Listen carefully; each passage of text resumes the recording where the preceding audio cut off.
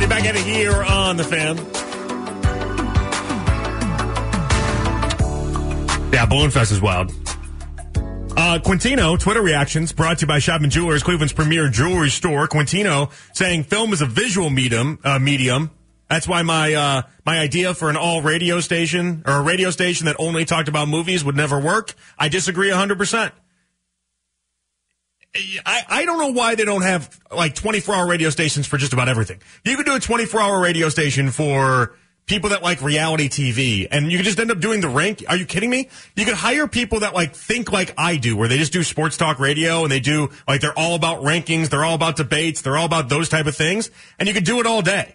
I'm not even a movie guy, and I could do 7 hours on Oppenheimer versus Barbie. I haven't seen the movies, and I could do a solid show on it and then carry it in. You telling me movie people couldn't come up and do at least 2 weeks worth of content on Oppenheimer versus Barbie and then like carry that into a Scorsese versus Christopher Nolan debate or something like that? I'm telling you, embrace debate. Okay. That world out there, it's got all sorts of room to grow. But you know what? I'm happy right now. Just stay with sports radio. You're in a good spot. Let's go out to the North Olmsted Chrysler Jeep Dodge Ram hotline. His name is James Rapien, and he joins us here on 92.3 The Fan. Hello, James. How are you today? I'm doing well. I haven't seen Oppenheimer or Barbie, but I have a friend watching Oppenheimer as we speak. I'll report back. Please do. Early reviews. We had Drew as our new movie critic on the show. He's seen both of them, and he says Barbie was much better than Oppenheimer. He gave Oppenheimer a 6.5. He said Barbie was a solid 9. Said it was really, really good. Sign me up. Hopefully that's the case. I'm a fan. It looks good. So I would be bummed if Oppenheimer was only a 6.5, though. I kind of would, too. I mean, how do you blow atomic warfare? And, like the Manhattan Project, you're going to make that bad? Like, that's interesting. Just talking about it is interesting, nonetheless a movie. Yeah, I know. I agree. So hopefully that 6.5 was just because Barbie was so great that it took away a little bit of what Oppenheimer will be long term. Well, he said there was a really awkward long sex scene in there. Like it was like it dragged on for way longer than it should have been. He also said that there was way too many scenes in courtrooms that you can't drag on. The movie's 3 hours long. It's like The Irishman. The Irishman went for 7 days. It's like, let's speed this thing up. I don't think anybody. Well, let me ask you this, James. Should we start giving breaks for movies? Should there be an intermission at the movie theater? Man, with some of them, sure. I agree. Yeah, I think, look, the new Avatar, too long. I think they could have clipped it and been fine. I certainly think that The Irishman was probably 2 hours too long, which you go back to, do they need to make this movie? But I watched it, so, they got me. These long movies, especially like the Avengers movie, like that's a movie that moved, right? Avengers, Infinity War, and then obviously Endgame, but they were really, really long. So if there was an intermission, that wouldn't have been a bad thing. Because instead of enjoying your soda, you're like, nah, I'm good. We need the movie version of the 7th inning stretch. It's something to, kind of stand up, shake your body a little bit, check your phone, maybe make sure that your kids and your family are, doing well, everything's fine. And then, you get back for the second half and enjoy whatever you need to be enjoying. I get anxiety if the only time I'm away from my phone for that long is on the golf course. And the golf course, I just put it in the bag and then I don't check it for 4 hours. But I basically let everyone know beforehand. Everyone in my life that is going to care if I'm gone for a 4-hour stretch, they know I'm on the course anyway. So we're okay. So you were on the golf course then the other day when DeAndre Hopkins signed with the Titans, huh? That was it. Because you let the Browns know, don't make this move, and then he just went to the Titans. I gotcha. Do you want to hear my theory on it? I'll tell you my theory real quick. I think you'll like this. I think you can appreciate this theory. All right, so here it is. So Deshaun Watson, when he got the 22 civil cases on him, right, was down on his luck and nobody was in his corner except for one guy in the NFL, James, and that was DeAndre Hopkins. He had 22 civil cases against him, and Hopkins was the only person that was on Instagram posting photos of the two of them together and saying he was still going to be great and saying he was still going to be awesome and you just keep the status quo and everything was going to be all right. He had his, as Bradley Cooper would say, he had his 6. All right? And so I think what happened here, I don't think Deshaun Watson's comments publicly matched what he believed privately, because DeAndre knows that he's cooked like a rotisserie chicken. That's why he took PEDs at 30 years old, right? He knows he's not good anymore. And so he told Deshaun, listen, publicly, you got to talk me up because we're buddies. We're friends. We talk all the time. I know for a fact they still text and everything. So you got to talk me up publicly, and then privately you can tell Andrew Berry and everyone, don't come get me. I'm going to go to another team. I'm going to get the bag, and I'm just going to waste out the rest of my career, and I'm not going to impact then you being great. I love this theory. You're right. You read me like a book. Look, even if he isn't cooked, he is cooked because Ryan Tannehill's the one throwing him passes, and that's just not the place to end up. So, yeah, I think I think that's an interesting theory. Either way, good for him for getting that money. And I still think that the team that really got it wrong, I know I just kind of took a slight shot at the Browns, it's the Patriots. I think they needed another weapon, and that was the guy to get, and they did not even they didn't even match the money that the Titans were willing to offer. The Patriots add another little layer to my theory in that. So Bill O'Brien and DeAndre Hopkins famously hated each other in Houston. So, what wouldn't have been better than saying, I'm not only going to go to a team that's going to pay me the bag that I know I'm screwing over in the process, but I'm in turn going to go screw over the guy I hated for years on end in Bill O'Brien. It's just, there's so much that could have worked there if you ended up in New England. Yeah. No, I thought that was the place. I thought they were going to get Hopkins and then make a real push for Dalvin Cook and try to scare some people, I guess, with those big name weapons. And they didn't get one of the two, and they worked out Leonard Fournette yesterday. So we'll see. Joe Mixon. I actually kind of like Chubb. First name and running backs. We could have done it all day.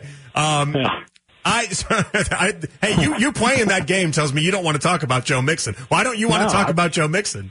Because I've spent more time this offseason talking about Joe Mixon than you have Deshaun Watson. Doubt it. Yeah, probably doubt it. I'm 5 hours a night, man. I doubt it. Yeah. But regardless, Joe Mixon's come up a lot, but I'm fine talking about him. What you got? No, I like the deal. As long as Zach Taylor doesn't do what he did in the first 2 weeks of the season last year, where he just forgot that he had the best quarterback and the best wide receiver combo in the game and decided to run Joe Mixon 27 times each. As long as he doesn't do that, I think it'll be fine. But is there a deal that Joe Mixon could make that would pave the way for almost someone like Nick Chubb? And obviously we know Joe Mixon is not Nick Chubb, but taking a contract like that, and I don't know, would you consider it team-friendly or not? I'm not entirely sure. But to stay with the team that he has been with the entire time, to see it through when the good times are, well, he's right in the middle of it right now. I see. You're saying he might set the precedent for Nick Chubb to take a little team-friendly discount. Team-friendly. There's a lot of incentives attached to that. Here's the difference. What did Nick Chubb run for last year? Well, that's the problem here is that his yards per carry was 5.2 last year. 5.2. Okay. Well, Joe Mixon was ran like for 4 or something, right?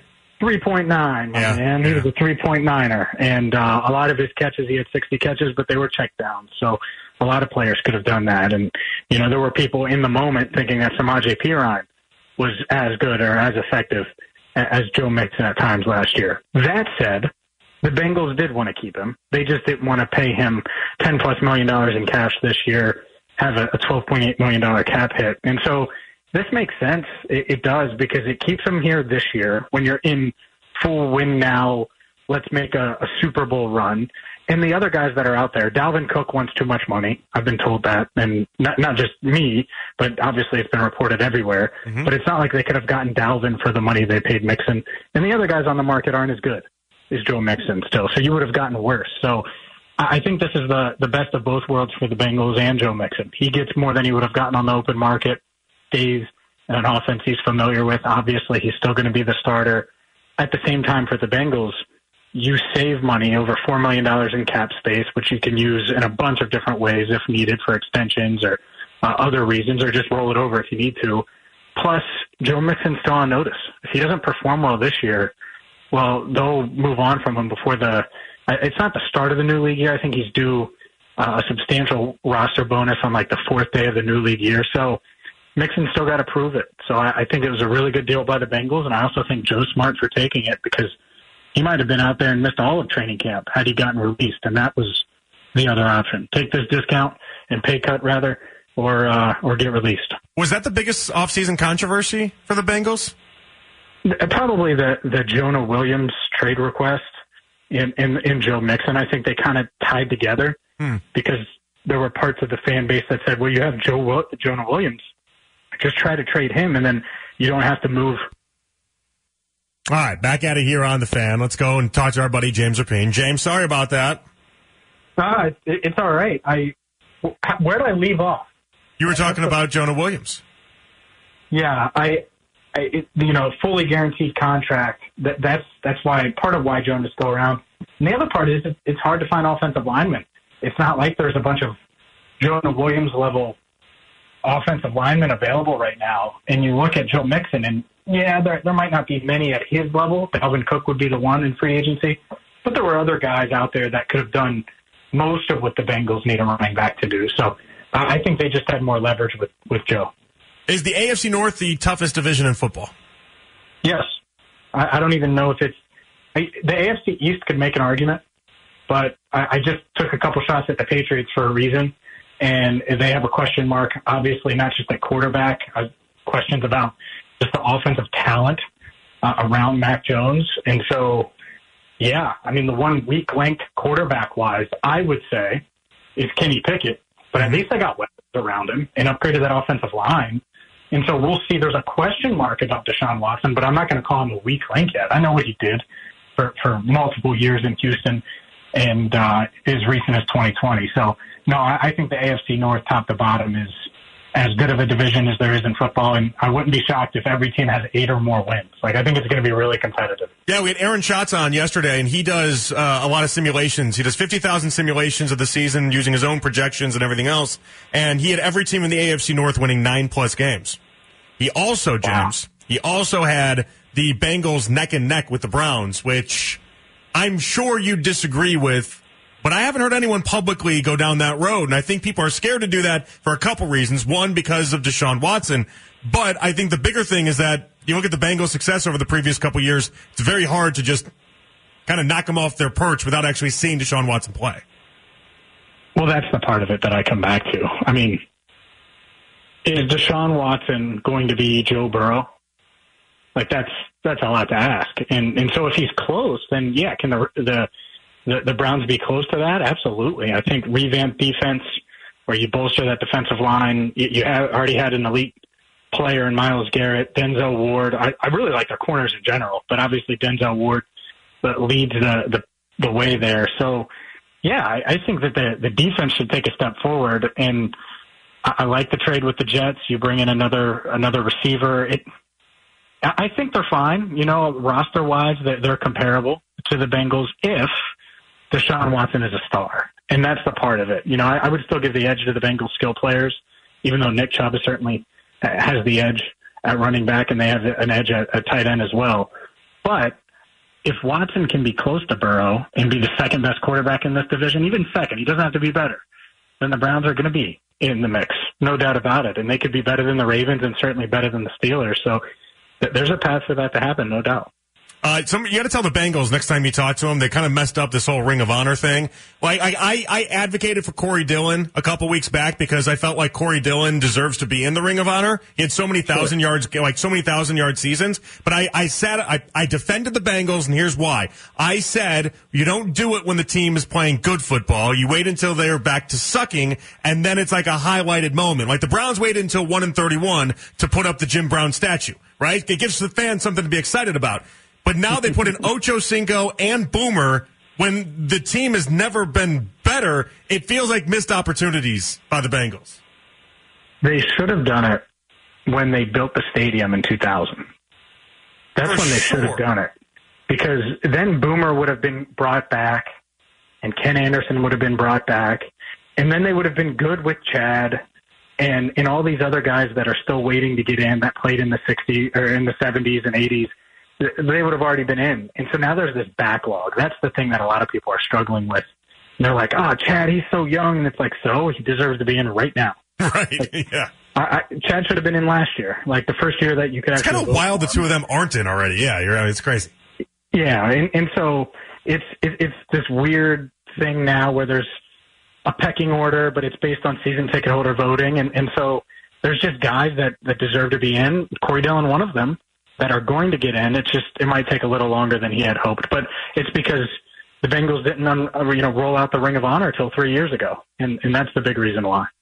Well, James, I ran out of time. I was going to give you this whole big, long thing about how Ellie De La Cruz and Shohei Ohtani should be teammates, but I guess we're going to have to wait for that one. I mean, it's right there, James. It's right there. I've thought it. I just have no platform to talk about the Reds, but yes. Oh, my God, yes. Make the trade, and they have the prospects, too. I mean, you'd squeeze out Joey Votto's DH time a little bit, and that's fine, and if Steer isn't in the trade, is what I'm talking about there, and David Bell would have to manage a logjam at first base if that's the case, but those are the good problems to have, Marlo Stanfield. Like, that's the good stuff. Could you imagine having the two most exciting baseball players in the sport on the same team together? Oh, it would excite the fan base like they hadn't been excited since 2000 when they got Griffey. It would be the same. And it didn't work out for a bunch of reasons. Such a layup for that ownership. You could sell me. You could sell me on it. Hey, maybe they should, all this money they've been saving, they have such a low payroll, and they do. And I haven't forgot that, even though the Castellinis think I have. How about this? You take all that money you've been saving, and you go after him. You swim in those big waters this offseason. They won't, but no, they won't. They won't. But 3 months was a real possibility. It still is a real possibility. I'm not taking my sights off of that one, but I'm also holding on to it for the Guardians as well. James, tell people where to find all your NFL and your Bengals stuff. Allbengals.com, Cincinnati Bengals Talk on YouTube, and the Locked On Bengals podcast. Beautiful. Stay killing it on TikTok, and I appreciate you as always. Thank you, friend. The TikToks are coming, my friend, with training camp right around the corner. Thanks, JP. Love it. Talk to you later. Great stuff from James Rapien on the North Olmsted Chrysler Jeep Dodge Ram hotline. Let's get to a Jake Sports update. All right, we'll get to a Shane Bieber conversation coming up in about 15 minutes or so. Just a little bit. But I want to stay with the idea whether or not the Browns really are in the toughest division in sports right now. And I don't know that you can make a case for anybody else. Like, I started going down the road in my brain before. I know some people want to bring the NFC East into the equation. You have the Eagles, who obviously were in the Super Bowl last year. You have the Cowboys, the Giants. Commanders just got sold today, so people are celebrating there, but Washington is just a bleak situation. I remember doing a hit in a Washington radio station a couple months ago, and they wanted to talk about all of the conversation centered around whether or not Jacoby Brissett could be something for them this year. And I said, oh, boy. You guys are in a bad. I like Jacoby. Jacoby's going to be. I don't know if he's going to be remembered as fondly as he was in the moment last year, because I think people thought of him as a consummate professional, and he basically put his head down and did the work and didn't say anything bad about anything. Like, he was a true pro's pro. I will always respect Jacoby for that. And I got nothing bad to ever say about Jacoby, but I can never erase that image in my head of being down in Berea at one of the training camps. I was doing a show. And I don't know that we're going to have as many shows this year from Berea. I know we're having a few, but them going to the Greenbrier and then them not having as many open practices, I do feel like it's going to scale back a little bit about what we do. But I remember being in Berea. It was a Sunday show, and it was the day that Kareem Hunt ended his hold in. That was an interesting time in and of itself. But I remember watching the two of them. There's a couple takeaways I had from that day.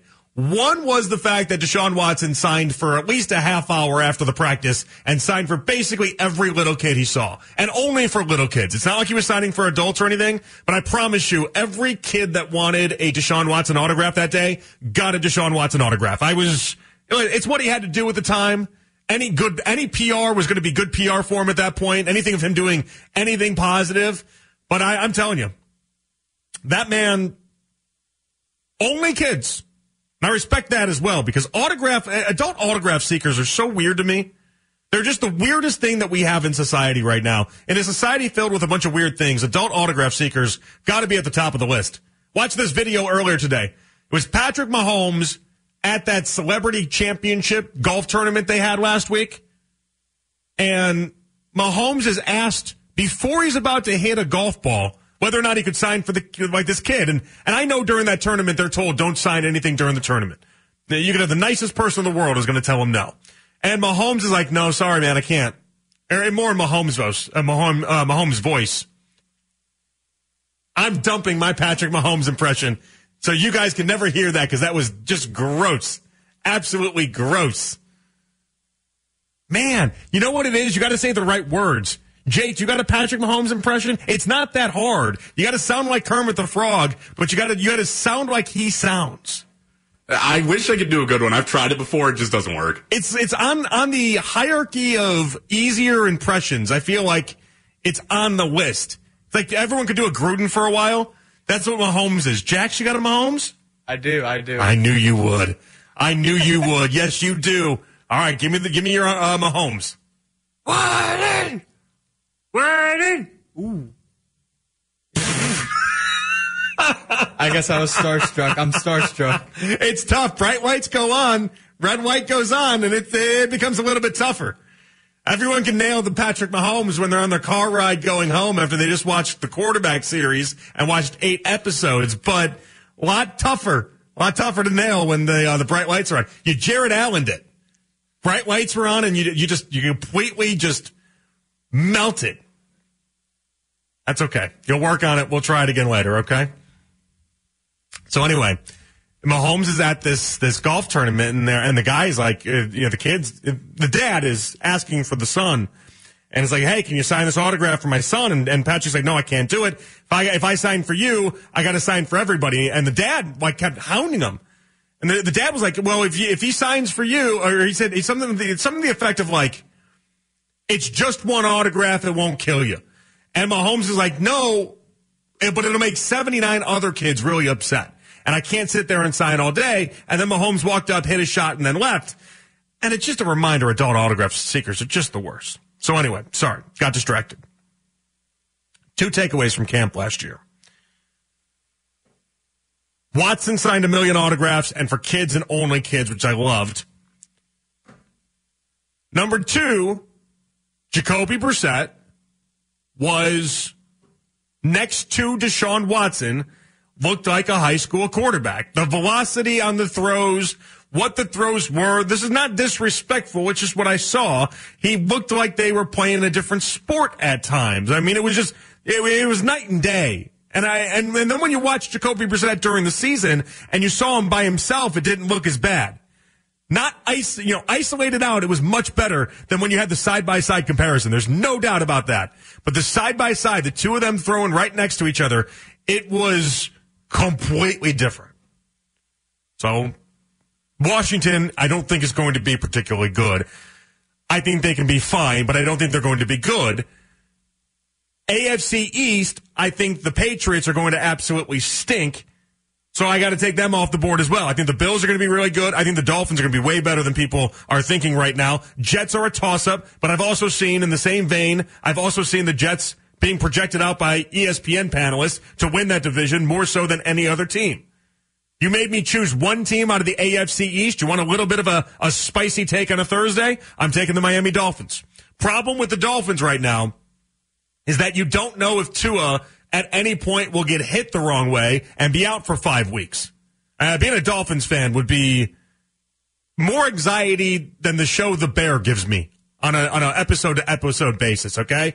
Like, it's just nonstop, like, oh my gosh, stop stressing me out. The Dolphins, waiting on every single hit from Tua to see if it's a concussion, would drive me absolutely bananas. So I think the AFC North truly is the top. Bengals, Ravens, Steelers, Browns. The funny thing about it, there's a chance the Browns could finish 3rd or 4th in the division and us not look at the year as a crazy failure the way some would think it would be. Ravens and Bengals are so talented. You guys are going to get tired of me talking about just how good I think those teams are, while also understanding the quiet part out loud. What a lot of people in the NFL are thinking but won't say, they're wondering what's going to happen to the Bengals this year and whether or not they're going to hit more roadblocks than they did the previous 2 years. I could easily see with how tough this AFC is and has stayed and has since evolved into being, I don't know how any team truly looks dominant, with the exception of potentially the Kansas City Chiefs, because they always find a way to win 13 or 14 games and end up looking dominant. I don't see how it's going to work because so many teams in the AFC are just going to cannibalize themselves. was the idea that the other three in the division are all being played in the first 4 weeks. And I know some people have argued that it's good to take on the Bengals in week 1. I believe that to be true. You're catching them off guard. I also like that the Bengals are being taken on in week 18. Week 18 could mean everything, but for the Bengals or the Browns, it could also just be all right, the game is the game. Bengals could have the 1 seed locked up at that point and not play anybody. We could have the 1 seed at that point and not play anybody. Who's to say?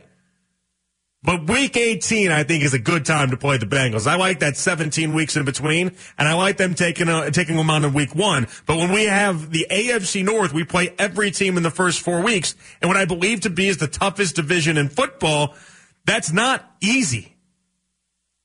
Kevin Stefanski and company, where it became so important that they start the season off right, really got screwed over in that aspect. Now, they have one of the better schedules away from their division that you can have in all of the NFL. And I think that part doesn't get talked about enough. Away from the rest of the AFC North, the Browns division, or the Browns schedule, is one of the easiest you'll find in the NFL. That's a really nice thing. But there is a chance they finish 3rd or 4th in the division and us not look at the year as a crazy failure. And I think that's fascinating. You could win 9 or 10 games. There's a chance you win 10 games and end up 3rd in the AFC North. That's how good this division is going to be. So we talk about how good the AFC conference is all the time, but we don't often talk enough about how good the Bengals, Ravens, and potentially the Steelers are going to be, where it just makes everything so much harder. And let's say you split in the division and you move forward. That's fine. Splitting in the division is a win when I believe you're going to go well above 500 against the other parts of your schedule, because it just sets up really nicely for this Browns team. All right, leave that there. We come on back. Let's talk about Shane Bieber. The latest around Shane Bieber, Zach Mizell of The Athletic reported earlier today, the Guardians are not going to trade him, which is something I've been telling you guys now a week ago when we first found out about that injury. I said there's no chance they trade him. They can't. They don't have the offers. But I listened all day long. I paid attention to you guys on the old Twitter machine all day long. Why aren't you guys hammering him? Why aren't you guys hammering the Guardians for clearly fumbling this whole entire situation? Instead, we're acting like it's all right. 216-474-0092. Fan Focus coming your way at 9. But first, it's just about time for the Browns to get to work, so make sure you know the latest from the voices you trust. Darryl Ryder and Andy Baskin have you covered with their podcast. It's always game day in Cleveland on the Odyssey app or at 923thefan.com. All right, back at it here on The Fan. Just a reminder, everyone that's out on the roadways, I know it seems like it's stopped raining for the moment. We're still getting alerts out there. Just be safe. Please be safe. I'm seeing this, it's a Twitter account on obviously Twitter. That's why it's a Twitter account. Thank you, Jonathan. And it's at I'm from CLE, and they put out a video, and the video is just, it's I-90. And again, Keith was sitting there texting us that it's one of the worst drives he's ever had in. And I'm looking at this video, and this video is insane. It's the caption is I-90 is a lake, and I'm telling you, it looks like cars are legitimately driving through a lake. Please be careful. And if you're in that type of situation, there's a couple things you need to do. One of them is try to avoid driving into the large bodies of water. And if you are in that situation and your car ends up, let me tell you a story really quick. So I lived in Houston. For 3 years. And Houston is very famous for having a lot of really big rainfalls and situations where the entire city just ends up getting flooded. And the time I was in Houston, there were two that were extremely memorable. The very first one that hit, it's national news. It was a very big deal. It's crazy, right? And so I was going home from work, and I was so determined to get home from work. Should I have stayed at work and maybe just not even gotten in the car? Yeah, looking back on it, it's easy to say that. You know what I mean? But I'm human. And us as humans, we're like, well, wait, but my couch with my Netflix and my food is much better than, staying at work for an extra 9 hours to then come back to work. Like, that's not enjoyable for anybody, right? And so I said, I'll be fine. I'm going to go ahead and I'm going to drive and I'm going to make it. So I got in my car and I was so close. I was 2 blocks away from my apartment, and I'd done a really good job of staying away from like the really heavily trafficked areas.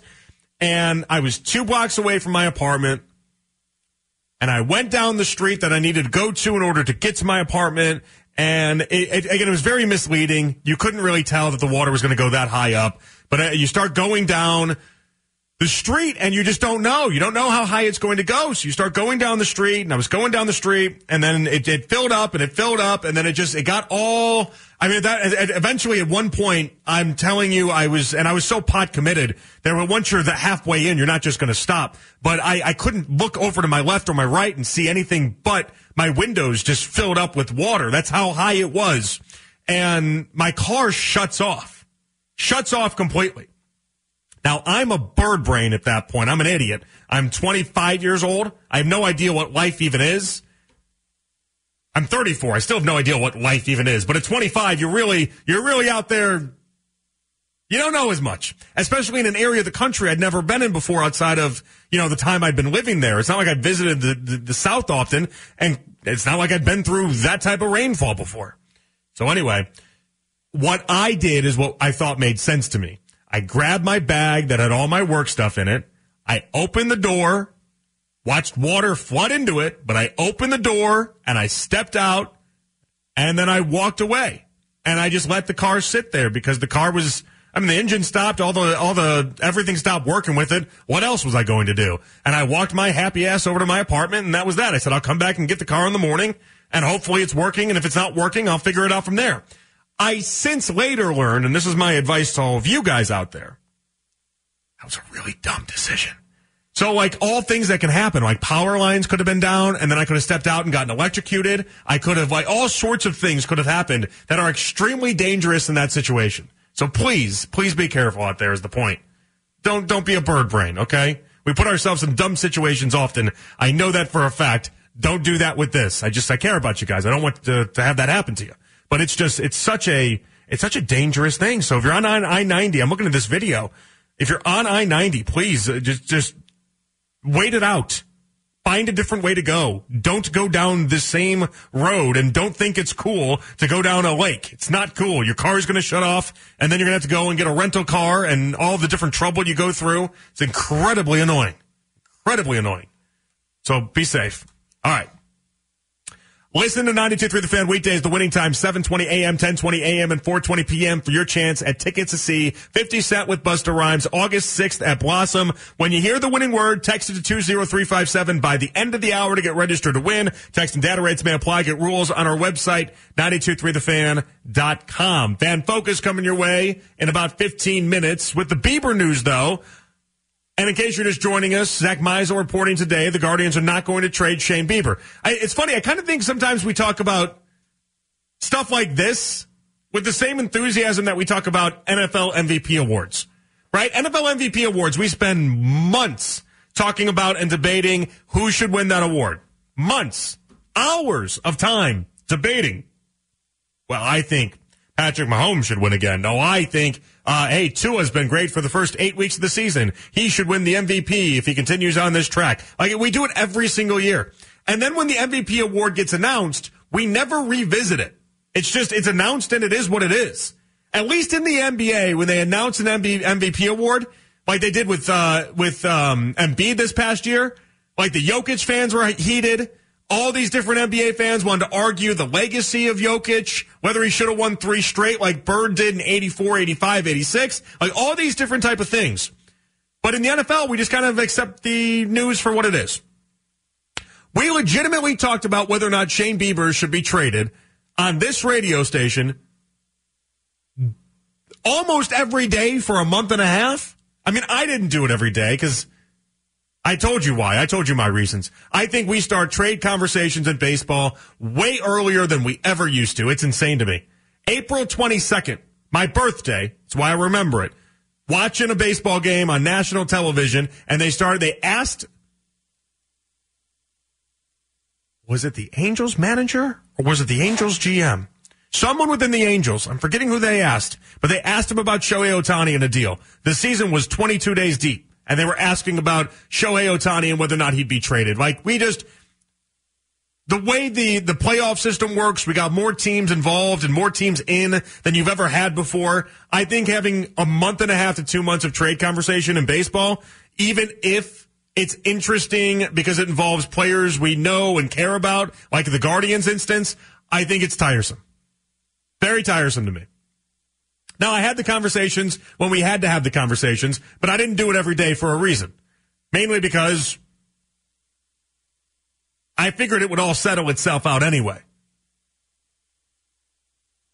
But where I got a little upset today is that you guys treated it like it was the NFL MVP conversation, where the news came and then nobody wanted to discuss it. We spent 2 months discussing it and then no one wanted to discuss it.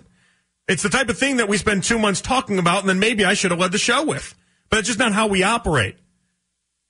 But I was so amazed at the lack of holding this Guardians front office accountable for what I believe to be fumbling the Shane Bieber bag.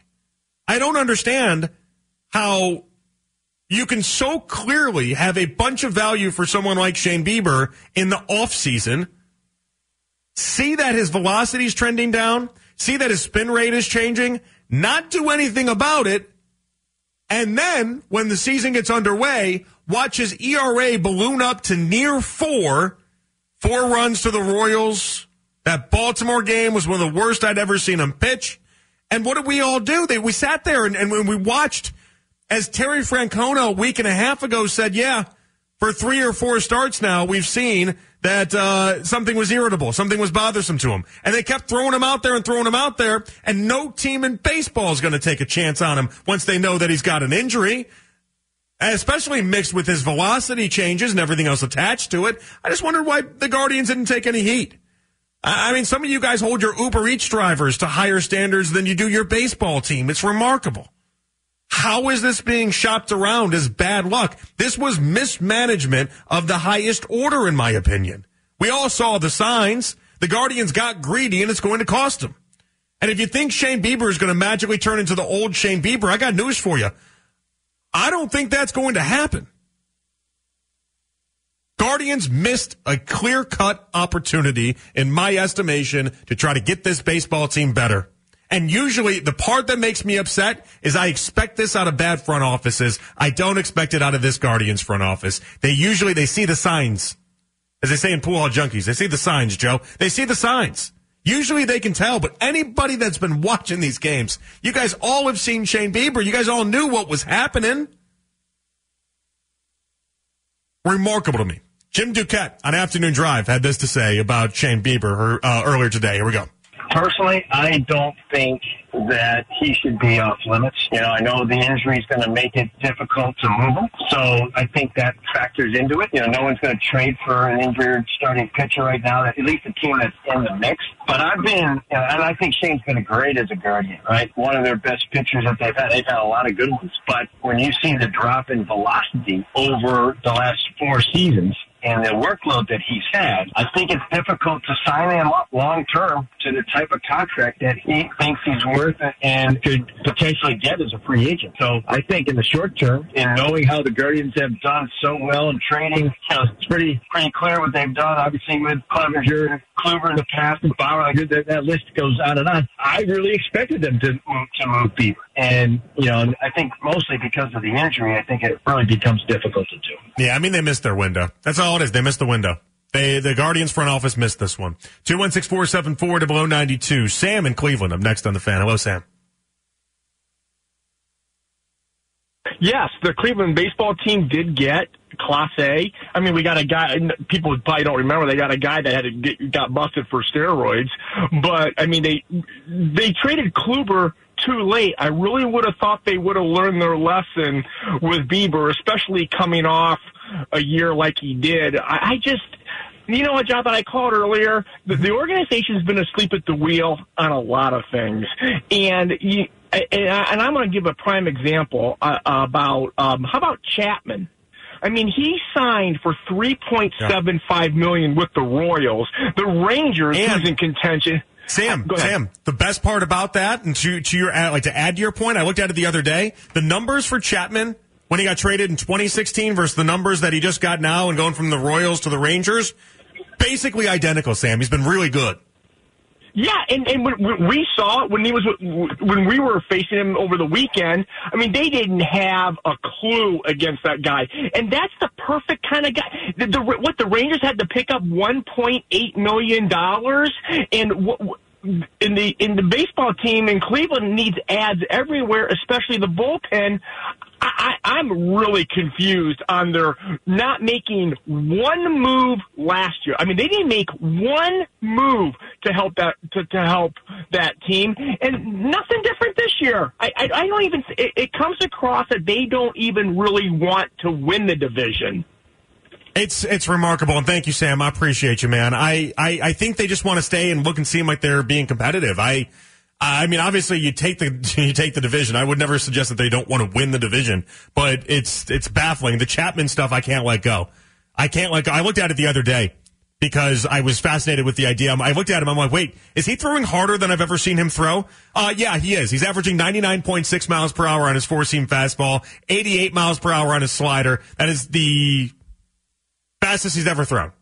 I mean, it's ridiculous. He's got a higher strikeout rate than he did in 2016 when he had that big, massive deal with the Cubs where they ended up winning the World Series. He added a splitter, even though he's using it not nearly as much as you think. 60% swing and miss rate. He has been absolutely astonishingly awesome. And he was just there for anybody that wanted to pay what is considered in baseball a bag of baseballs. I'm unreal.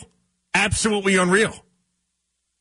Everything in his performance record suggests that Chapman is about as valuable today as he was 7 years ago, and it felt like a lot of baseball just slept on that.